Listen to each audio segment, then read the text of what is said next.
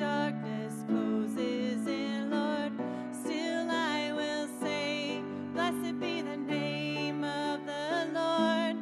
Blessed be your name. Blessed be the name of the Lord. Blessed be your glorious name. Blessed be your name when the sun's shining down on me, when the world's all as it should be. Blessed be your name. Blessed be your name on the road marked with suffering, though there's pain in the offering. Blessed be your name. Every blessing you pour out, I'll turn back to praise.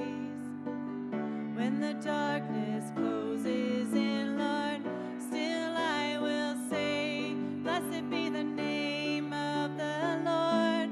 Blessed be your name. Blessed be the name of the Lord. Blessed be your glorious name. You give and take away. You give and take away. My heart will choose to say, Lord, blessed be your name. You give and take away. You give and take away. My heart will choose to say, Lord, blessed be your name. Blessed be the name of the Lord. Blessed be your name. Blessed be the name of the Lord.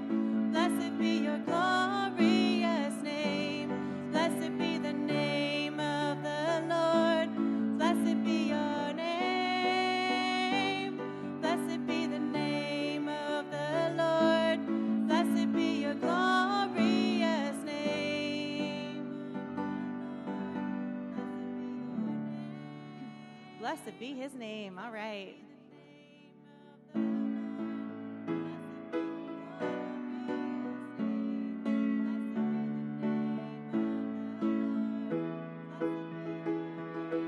Falling from the clouds, a strange and lovely sound.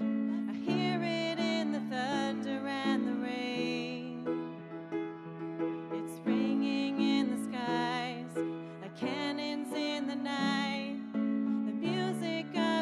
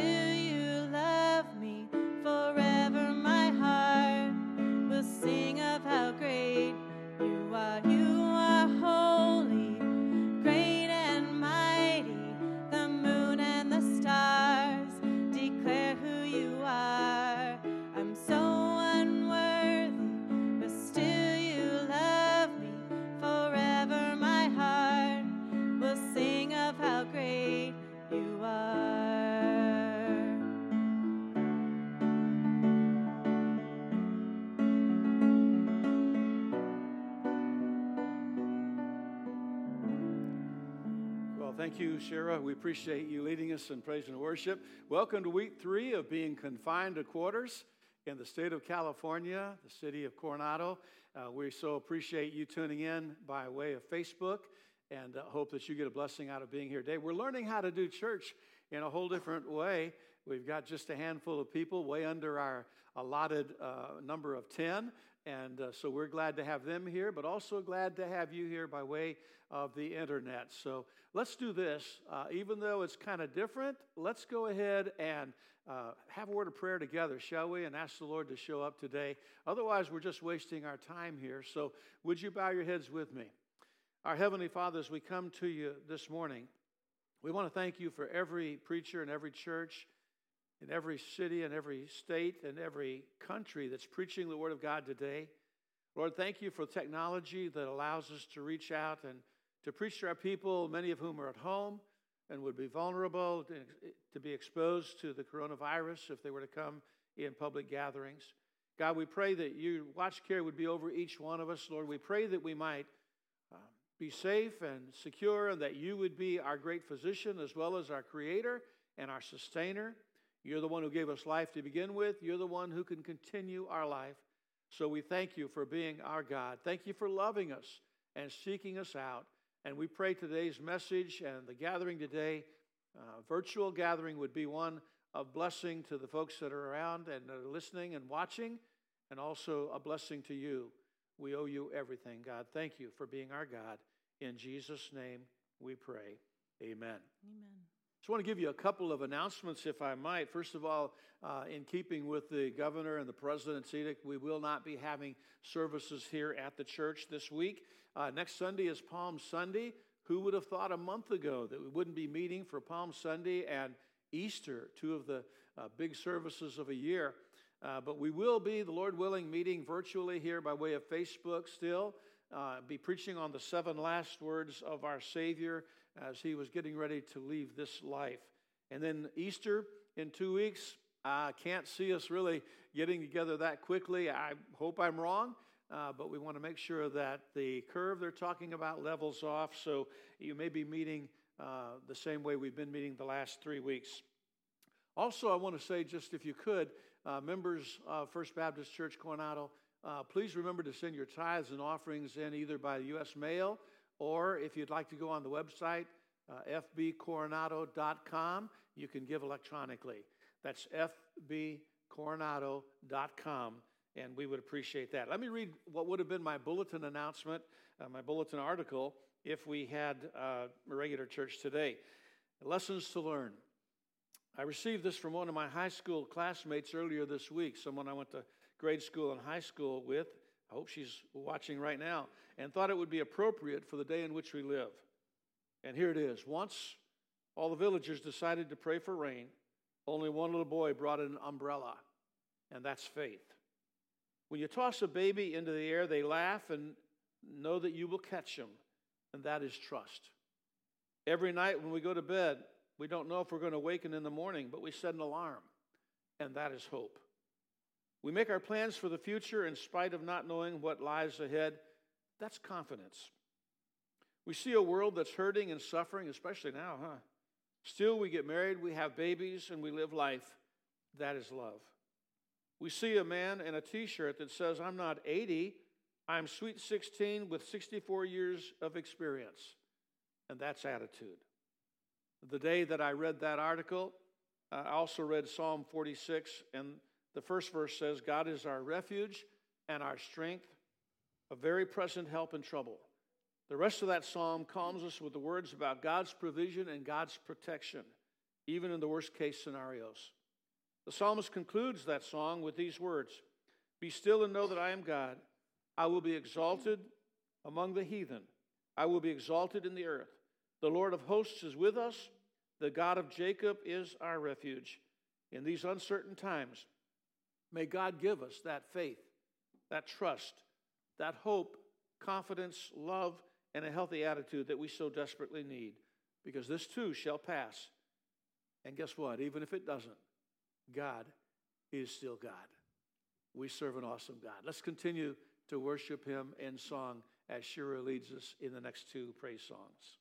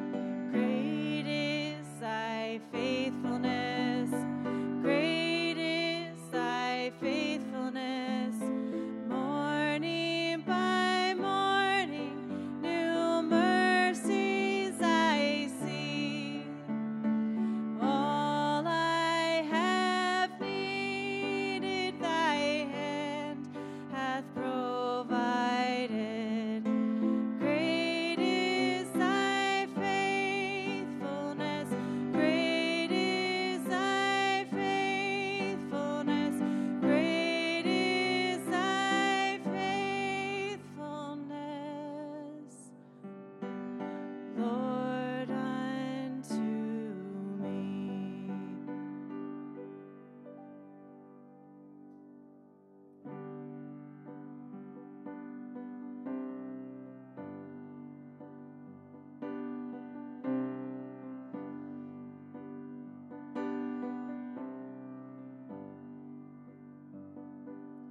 Lord, I come,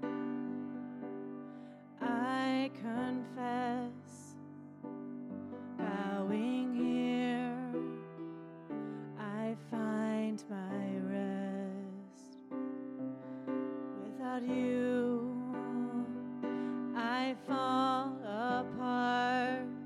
You're the one that guides my heart.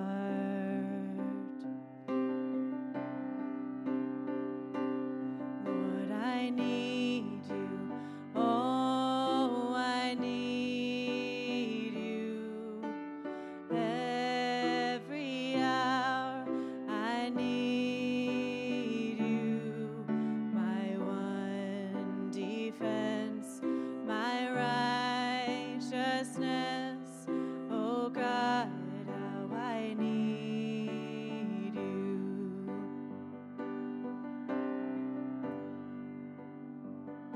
Where sin runs deep, your grace is more. Where grace is found is where you are. And where you are, Lord, I am free. Holiness is Christ in me. And where you are, Lord, I am free. Holiness is Christ in me.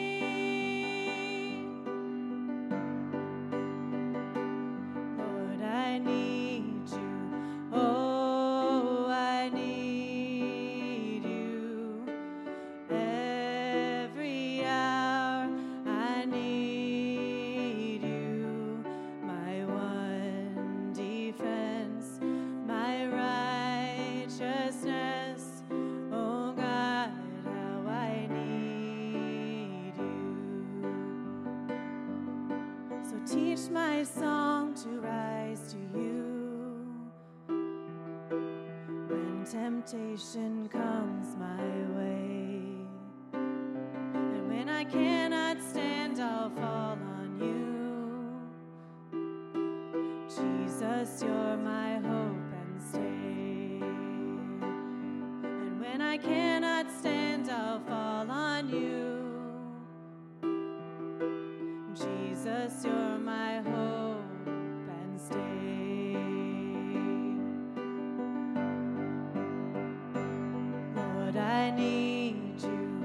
Oh, I need you.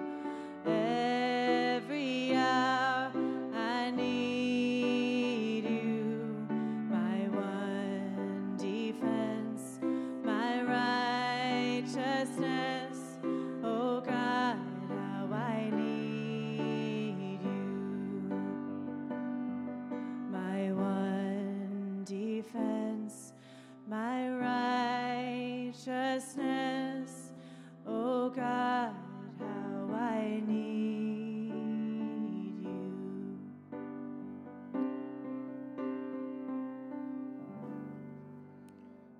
Thank you very much, Shira. We appreciate that. And oh, how we need him. I can't lie. I miss having my people here, my favorite folks in the whole wide world. So it's kind of difficult preaching to mostly empty chairs. But now, kids, if you're watching by way of Facebook, one of my favorite times on Sunday morning is getting together with the boys and girls up here on the platform, all of the future preachers and missionaries and preachers' wives and leadership team members and Sunday school teachers, and getting them all up here. And sometimes we'll have, maybe 7 or 8, 10. Sometimes we'll have 25, 26 kids up here, and it's exciting to be able to share with them. So if you're watching at home, kids, I want you to get a little closer to the computer screen or the iPad or your iPhone, and I want to spend just a minute talking to you in this Pastor's Minute message about this present weird time that we're living in. How you have to wash your hands all the time, and you're not able to go to school, and you're not able to go to church, and you're not able to go outside and play with your friends. What are you going to think about all of that? What's going on? I hope you're not fearful and afraid. I hope you're just being wise. And I want you in your wisdom to trust God. You know, there's a verse, I was talking with our sound guy a few minutes before the services, and we were talking about how it is for us as believers in these unsettling and troubling times. How that, we're concerned, we're very much concerned. We have empathy for people who are suffering and going through this. And I know some Christian friends who are infected with the COVID-19 and are battling that battle. And so it's not that we're not being sensitive, but at the same time, as a believer, we're not afraid. We're not fearful. So I don't want you kids to be afraid. And there's a verse in the Bible, in Romans chapter 8, verse 28. You may know that verse. All things work together for the good to them that love God, to them that are called according to his purpose. I want to read it in a little bit different translation for you this morning. It says, and we know with great confidence that God, who is deeply concerned about us, causes all things to work together as a plan for good for those who love God. Now, did you notice how different that is? It's not like things are out of control. God has a plan. God has a purpose. It's not like everything that happens to us is good, but everything that happens to us works together for the good, to them who love God, to them who are called according to his plan and his purpose. So kids, don't be fearful and afraid. Be wise, wash your hands, stay 6 feet away from people, and we'll get through this together. But know this, that God is still God, and everything is under his control. That's the message for the boys and girls. Now for you older people, all you adults, what strange times we live in. Never in my life have I seen anything like it. Not at 9/11, not during the Vietnam War, not during the Korean War. Never have I seen anything like this. It is truly apocalyptic. Our whole world's been turned upside down. The unthinkable just a month ago is our reality today. You know what I'm talking about. Businesses that you like to frequent are closed down. Restaurants in which you like to eat are not operating, or they're only having to go things to take out. Stock market has pretty much crashed, and millions are suddenly out of work overnight. And churches and schools are shut down. In California, we're supposed to stay at home. Our president says so. Our governor says so. Our mayor says so. Our county board of supervisors say so. So the question might be asked, is this the end of the world? Is this a prophetic significance of some kind? Are these the last days? Now, I want to give you a disclaimer right up front, okay? This is my disclaimer for this message, because I was listening to David Jeremiah from Shadow Mountain Church last week, and I got some of this ideas from it. So if you like the message, I want you to know it was his message. If you don't like it, blame him. It's not my fault, okay? But I stole part of it today because I really think it's appropriate for the day. So is COVID-19 a sign of the times? Well, first of all, we have to ask the question, what are signs of the time? I read the words of our Savior in Luke chapter 21, verse 25, where he said, there shall be signs in the sun, the moon, the stars, and upon the earth, great distress. Now, when he uses the word signs in the Greek, it is the word Simeon, which means a mark, a token, a miracle with some spiritual end and purpose, something of significance. And it's not just some casual something that just accidentally happened, but rather a Simeon is a sign specifically pointing to a truth and a reality. It's a sign by which something is designated, distinguished, and known. And he said those will be in the sun, the moon, and the stars. And on the earth, there'll be distress, which means in the Greek here, like a besieged city. It means distress, disquiet, anguish of nations with perplexity, and the sea and the waves roaring. Now listen to what else he said. He said men's hearts will fail them for fear. And again, folks, as Christians, we don't have to be fearful and afraid. We need to be wise, and we need to be obedient to those that are in authority over us and not do silly and irresponsible things. But we don't have to be fearful and afraid. But men's hearts will fail them in these days, looking after things which are coming on the earth, because the powers of heaven will be shaken. And then, Jesus said, the Son of Man will be coming in a cloud with power and great glory. And when these things begin to pass, look up, lift up your heads, for your redemption draws nigh. Now, he's talking about a sign of the times there, but I want you to be careful. What is he referring to? What is the sign? What is it precluding? What is it preceding, in other words? And in Matthew 16, he says this also. One day the Pharisees and the Sadducees came to test him, demanding that he give them some kind of miraculous sign. I mean, they were Jews, and they had been Jews their whole lives, and generation after generation of Jews. And here's this new prophet on the scene, and he's proclaiming an incredible message.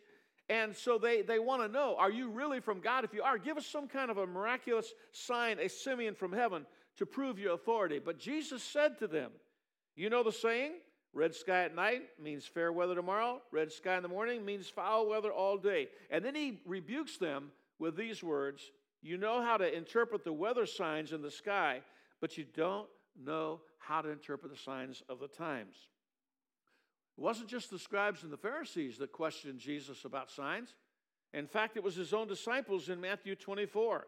When Jesus sat on the Mount of Olives, his disciples came to him privately and said, when will these things happen?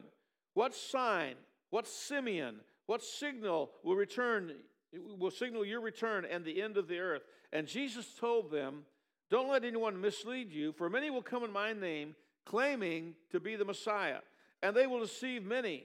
And you'll hear of wars and rumors of wars, but don't panic. These things must take place, but the end won't follow immediately. Nation will go to war against nation, and kingdom against kingdom. There'll be famines and earthquakes in many parts of the world, but all of this is only the beginning of birth pangs to come. So is this virus, let me ask again, COVID-19, a sign of the times? The disciples asked three different questions. When is it going to happen? I got to tell you, first of all, nobody knows. Nobody knows the day of the hour. No one knows. If someone tells you they know when the Lord's coming back, you can write it down. If they say it's September the 18th, 2020, you can put it down. It's not going to happen on September the 18th, 2020. Nobody knows the day nor the hour. So that's the first question. When are these things going to be? Jesus said, don't worry about that. Nobody knows. Secondly, what shall be the sign of your coming? And thirdly, they said, what will be the sign of the end of the age?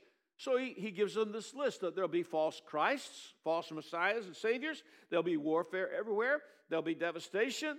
There'll be the deliverance of true believers. There'll be the defection of false believers. And the gospel will be preached around the world. But note this.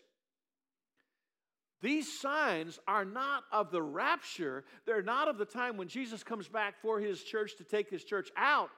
These are signs of a time 7 years later called the Revelation. And we've been studying here at First Baptist Church some prophetic themes. I started a series. I hadn't preached on prophecy for probably 25 years because some of the goofy things you hear in prophetic themes are like, they make you cringe. But I decided to preach a short series on it and call it the things that we know are going to happen. And we know that Jesus is coming back and calling believers out of this world one day.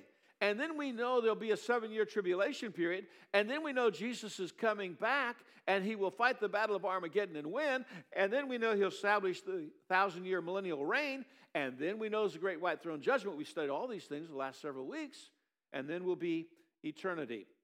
So these signs that Jesus is talking about were not signs of the rapture, the catching out of the church, but these will be the signs of the first 3.5 years of the Great Tribulation. So I remind you, that rapture occurs before the events that are going to happen that he just described. In Matthew 24, verse 32, Jesus said, now learn a lesson from the fig tree. If you've been in Bible study very much, you've probably heard this reference. When its branches bud and its leaves begin to sprout, you know that summer's near. And in the same way, when you see these things, you can know that his return is very near, right at the door. And I tell you, this generation shall not pass from the scene until all these things take place. Preachers that I think the world of have preached that when Israel was founded in 1948, that generation will not pass away until all these things begin to happen. But I'm going to tell you something, depending on how you count a generation, 40 years, 50 years, 60 years, we're past that already.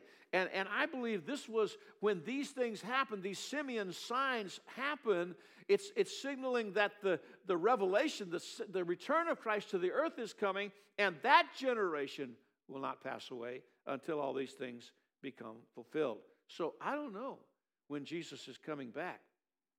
But I know some things that this pestilence has taught us, that this scourge has taught us. And I want to share these with you right now. First of all, the vulnerability of everyone.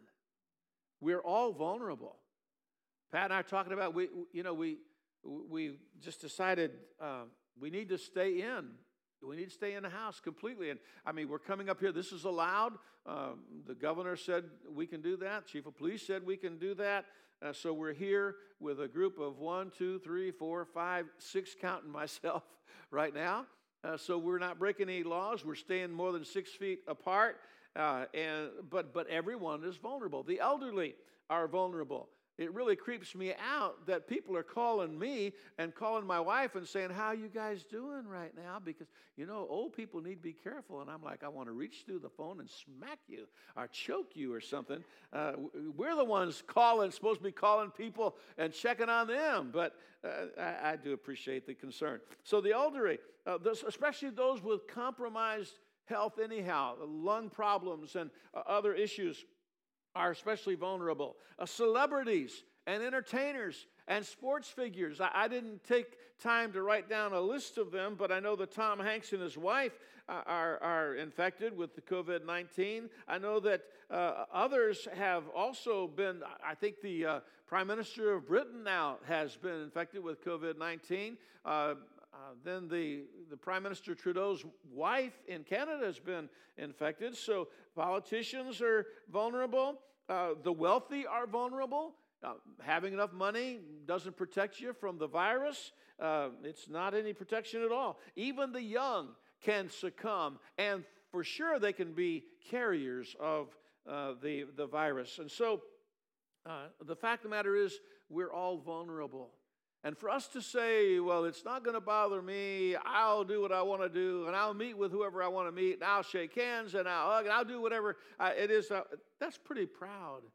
And that's not a safe thing to do in this day and age. 1 Peter 5:5 says, God opposes the proud, but gives grace to the humble. And we ought to humble ourselves and realize that we're not so special, that we're above contracting the virus. And even if we don't contract it, we may give it to someone that we love. So we need to be very, very careful. The vulnerability of everyone has been brought home to bear on this by this virus. Secondly, the credibility of the Bible. I have been preaching this book for over 50 years. I have loved and embraced it for over 65 years. This book is amazing. And I got to tell you, when I was in Bible college in 1966, and we would study prophetic themes, and we would talk, for example, about the two witnesses in the book of Revelation who preached, and fire would come down from heaven. I mean, these are just awesome preachers of the Word of God performing miracles, and how that they would be slain by the Antichrist, and the whole world would see it. Oh, I know what the professors said back in those days. The professor said, well, this means the world around them.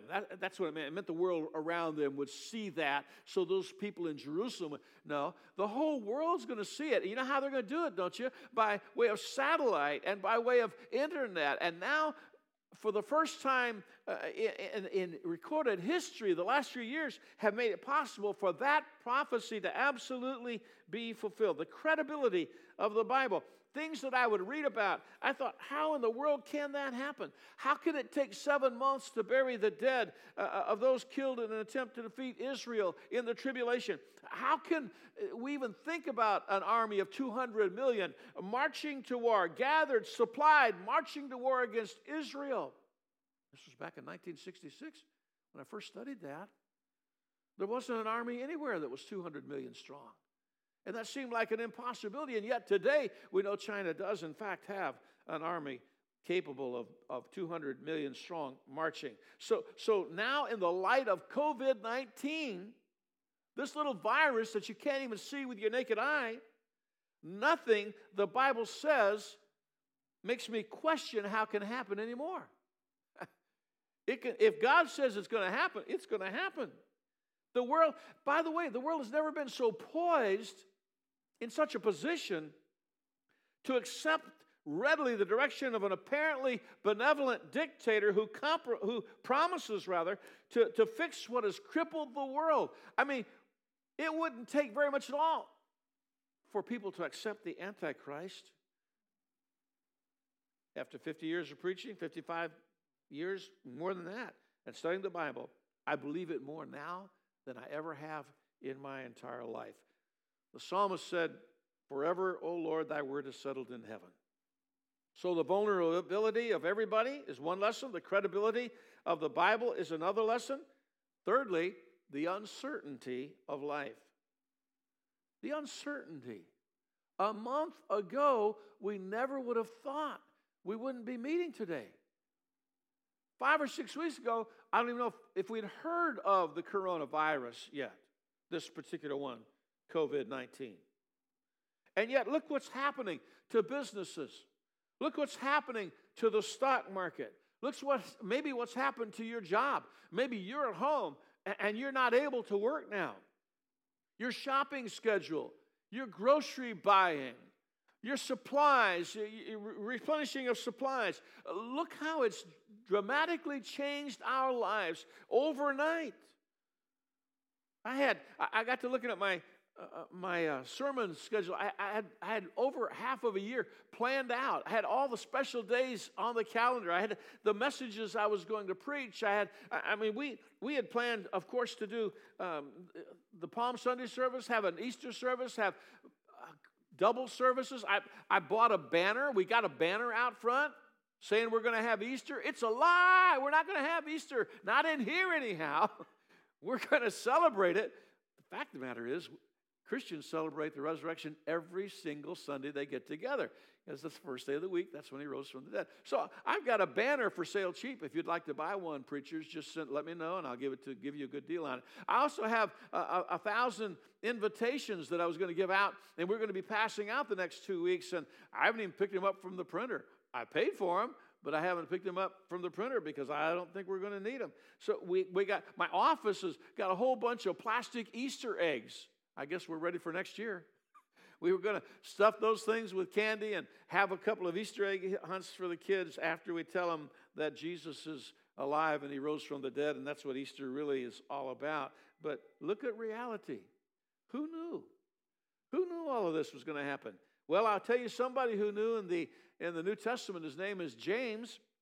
In James chapter 4, verse 14 says, "Whereas you know not what will be on the morrow, for what is your life?" He said. "It's even a vapor that appears for a little time and then vanishes away." He says, here's what you ought to say. You ought to say, "If the Lord wills, we shall live and do this and that." Pat and I, after Easter, we're going to take a trip back east. We were going to get in her van, and we were going to drive from here all the way. Our plan was to drive all the way to Arkansas and to see her relatives on the way there and on the way back, and to visit friends and just to have a good time. We made our plans, but you know what? If the Lord wills, then that's what we do. If it's not, we won't. And you may have your plans. You may have your life all structured out. You may have when you're going to be promoted and when you're going to retire and what you're going to do when you retire and where you're going to go and where you're going to live. Fact of the matter is, you need to say, "God willing." I had a professor who said, when you're going to talk about your future, always put a DV behind that. And I said, "What's the DV?" And it stood for the Latin for God willing. Always, always. God willing. If God wills, we'll do such and such. And that's exactly what James says. You don't know. You don't have everything under control. And you control freaks. You control freaks. This is probably driving you absolutely insane. You can't control. It's in God. Oh, by the way, God's still got it under control. He is still sovereign. Sovereign is a good word, and we use it in reference to kings, but there's really only one sovereign. Not every king is a sovereign. Only one sovereign, and that's God. He's got the whole wide world in his hands. You remember that song? So James reminds us You don't know what's going to happen tomorrow. And by the way, nobody here in this huge crowd of 6 people know that we're going to be here tomorrow. Nobody watching by way of Facebook knows that you'll be here tomorrow. So all of our plans ought to be, if the Lord will, then this is what we'll do or not do. In Psalm 39:5, NLT says, you have made my life no longer than the width of my hand. That was called a span in Bible days. It's about, on my hand, it's about 9 inches. That was a way of measuring. So that's about how long your life is, according to the psalmist. He goes ahead and says, it's a moment to you, God. My life is a moment. It's a blip on the timeline of eternity. It's not even a full dot on that timeline. And it's but a breath. It's one breath, folks. It's like, that's it. That's life. Job said it this way. Man that is born of woman is a few days and full of trouble. He comes forth like a flower. We got some flowers that were given to us last week, actually, that are still looking really nice, roses. I was commented on them yesterday. I said, these things are really looking pretty. Because so many times the flower, you cut it, and in a day or two, it's gone. It's wilted. It's drooping. I've got some orchids that I've been watering, trying to take care of, and I got all excited because some new buds came forth, and then now they're all shriveling up, and the orchids that were bloomed are drying up and falling down. That's the way life is, Job says. It says it's like a shadow. It doesn't continue. Shadow just goes away.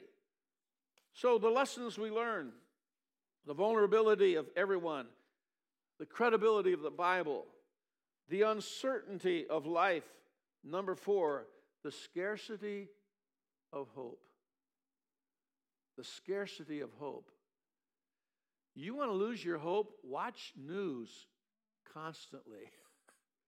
Watch all their updates and all their breaking news. Another person has contracted COVID-19 in San Diego. We're coming after you. You're going to die. You know, it's like that old hee-haw song, gloom, despair, and agony on me. Deep, dark depression, excessive misery. That's about all the words I know right there. You listen to nonstop news coverage of the doom and gloom, and you're going to wind up hopeless and filled with despair. Hey, here's a couple of facts I read. I assume they're true. They came from newsworthy, sources. 99% of those who are infected with COVID-19 will recover. 99%. They're finding some new drugs and older drugs that seem to be somewhat effective in treating this virus. As of a week or so ago when I prepared this, actually a couple of weeks ago, over 100,000 people had recovered. Children seem to be less affected, though they can be affected, as we mentioned. Lessons are being learned about how to deal with epidemics, like maybe we need to keep some of this manufacturing in our own country, like maybe the pharmaceuticals need to be here in our own country under our supervision and be able to be produced when we need them. So I want to give you some hope. God's got everything under control. It doesn't mean I won't catch the virus and die. It just means God's got a plan. Like the minute message I shared with the kids, He's got a purpose. He's got a plan. All things work together for the good to them that love God, to them that are called according to His purpose. So I want to give you some hope today. Hope deferred, Proverbs says, makes the heart sick. And that means hope that's postponed. When you don't have hope, you get sick. Blessed is the man that trusts in the Lord, whose hope is in the Lord. In Jeremiah 17. In Hebrews 6, the hope is strong and trustworthy anchor for our souls. It is an anchor for our souls when the whole world seems to be slipping and sliding away and there is no certain footing. The hope is a strong, trustworthy anchor for our soul. The psalmist said, "Deliver me, O my God, out of the hand of the wicked, out of the hand of the unrighteous and cruel man." Because why? Because you are my hope, O Lord God, and you are my trust from my youth. And literally, I can say He has been my trust from my youth. Thankful that I put my faith in Jesus Christ as an 8-year-old little boy in Chicago Heights, Illinois. And that, from that day to this, my hope has been in Him. Proverbs 10:28 says, the hope of the righteous shall be gladness, but the expectation of the wicked shall perish. The fifth thing we learn is the sufficiency of Jesus Christ, our Savior. Jesus himself said, let not your heart be troubled. You believe in God, believe also in me. In my Father's house are many mansions. If it were not so, he said, I would have told you. And I go to prepare a place for you. And if I go and prepare a place for you, I will come again and receive you unto myself, that where I am, there you may be also. The worst thing that happens, if the worst thing that we can imagine happens, and we pass away as a child of God, we'll be with the Lord. Jesus also said, these things I have spoken unto you, that in me you might have peace. In the world you will have tribulation, but be of good cheer. I have overcome the world. I want you to notice, he says, I want you to have peace. Here's my peace. In this world you're going to have trouble. Well, that's not real peaceful, is it? I mean, hey, I want you to have peace about it. You're going to have trouble. But listen, I have overcome not just trouble, God says, I have overcome the world, the chaos, the cosmos. I've overcome it all. And so my peace I give to you. Through the Apostle Paul, he said it this way, my grace is sufficient for you. My strength is made perfect in weakness. So Paul said, most gladly, therefore, will I rather glory in my infirmities, that the power of Christ may rest upon me. Oh, this virus has taught me some lessons. The vulnerability of everyone, the credibility of the Bible, the uncertainty of life, the scarcity of hope, the sufficiency of Jesus, and last point today, the urgency of salvation. Can I say this? Your spiritual health is much more important than your physical health. Your spiritual health and life is much more important than your physical health. Several years ago, I don't remember how long ago now, my wife would remember, it's probably been, 20 years, 25 years ago. I got a phone call from a postal employee in Imperial Beach, California. His name was Bill Stenson. I remember his name. He said, Pastor Bays, he said, my wife is sick and she's lapsed into a coma. And even though they lived in Imperial Beach, she was at the hospital over here in Coronado. That was before I came over here, before I was at First Baptist Church. I was at a different church pastoring. And he said, my wife is in Coronado Hospital. Can you go visit her? And I said, sure, I'll be glad to. And so I found out what room she was in, and I made my way over here. And as I was making my way over to the island of Coronado, I thought to myself, well, she's in a coma. But I always pray with people. I always talk with people, converse with people who are in a coma, because I've been told, probably as you have, that sometimes people who are comatose actually hear what's being said and are aware of what's going on. So I went in, and I began to talk with her, and I prayed with her, and she woke up. She actually came up out of the coma. Bill was there, and we were amazed, and I began talking to her, and I began witnessing to her and asking her if she understood that she was a sinner and that she was going to die one day, and that Jesus Christ died for her on the cross of Calvary, and that he was buried and rose again 3 days later. And I said, do you believe that whosoever shall call upon the name of the Lord shall be saved? And she said, yes, I believe that. I said, would you like to do that? She said, yes, I would. And I got to lead that dear lady to Jesus Christ in that hospital bed right over here in the Coronado Hospital. Her husband told me that after I left, she was still awake when I left. After I left, he said she lapsed back into a coma and did not regain consciousness again. Now, I'm going to tell you something. If you're waiting for what's called a deathbed confession or a deathbed conversion, that is not safe, that is not wise. Because not everyone gets that opportunity. The fact of the matter is, in my 50-some years of public ministry, that's the only case that I can tell you about that I recall, where someone was actually on their deathbed. She passed away and was comatose and came out and received Christ and lapsed back into a coma and passed away. Paul says it this way, at the right time I heard you. On the day of salvation I helped you. Indeed, the right time is now. Today is the day of your salvation. And today can be the day of your salvation. I'm going to invite you once again, as we close, to bow your heads with me. Every head bowed, every eye closed. Do you believe that you are a sinner? The Bible says all sin comes short of the glory of God. Do we realize that someday, unless the Lord comes back, someday we're going to pass away? The Bible tells us it's appointed unto man once to die, and that the wages of sin is death. But do you realize that God made a provision for us? He said the gift of God is eternal life through Jesus Christ our Lord. Well, how do we appropriate that? The Bible says that if you'll confess with your mouth the Lord Jesus and believe in your heart God's raised him from the dead, you can be saved. And then he says, for whosoever shall call upon the name of the Lord shall be saved. And if you would like to do that right now where you are, then I'd like for you to bow your head and pray this prayer to the Lord right now, saying, dear God, I know that I'm a sinner.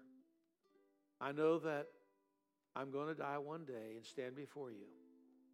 I believe that Jesus Christ is your Son and he died on the cross. And I believe that he'll save me if I ask him to. So right now, Lord, forgive me of my sins. Come into my life. Be my God and my Savior. We ask in Jesus' name. Amen. The Bible says, these things have I written unto you that believe on the name of the Son of God, that you may know that you have eternal life. You don't have to hope so. You don't have to wonder about it. You can know that you have eternal life. If we can be of any help to you, please let us know. I've got a little booklet that I'd love to send to you. If you'll let us know you want that either on the website or email to me or a letter, postcard, we'll send that book to you free of charge. So it'll help you get started on your life with the Lord. And if we can be of any assistance, give us a call. We'll be glad to help out any way we can. May God richly bless you. May God bless the United States of America. May God bless the world and turn this epidemic and this pandemic around. And we'll be sure to give him the credit for it when he does. In Jesus' name we pray. Amen. God bless you.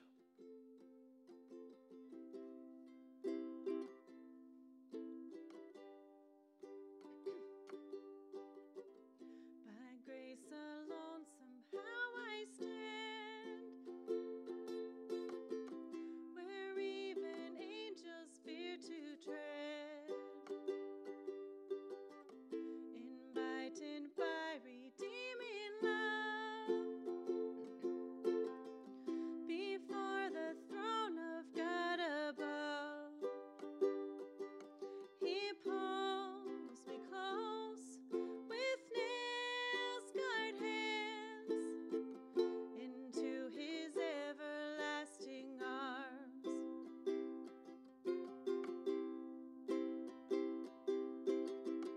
When condemnation grips my heart and Satan tempts me to despair, I hear the voice that scatters fear. The great I am, the Lord is here. Oh, praise the one who fights for me and shields my soul eternally.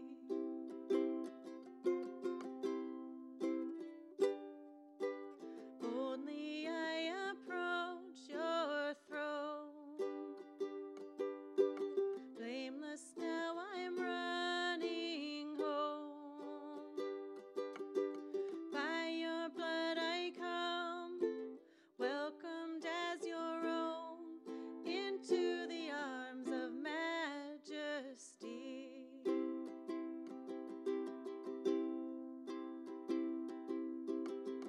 Behold the bright and risen sun, more beauty than this world has known. I'm face to face with love himself,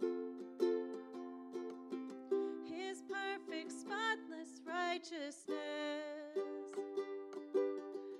1,000 years, 1,000 tongues are not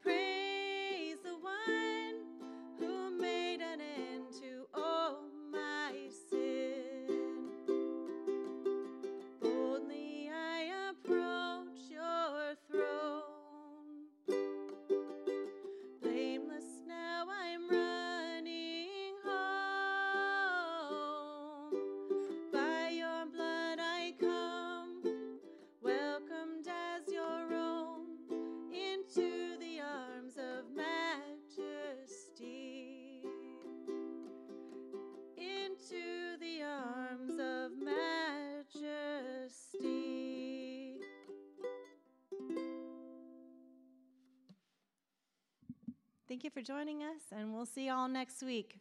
Keep him in your praises, everyone.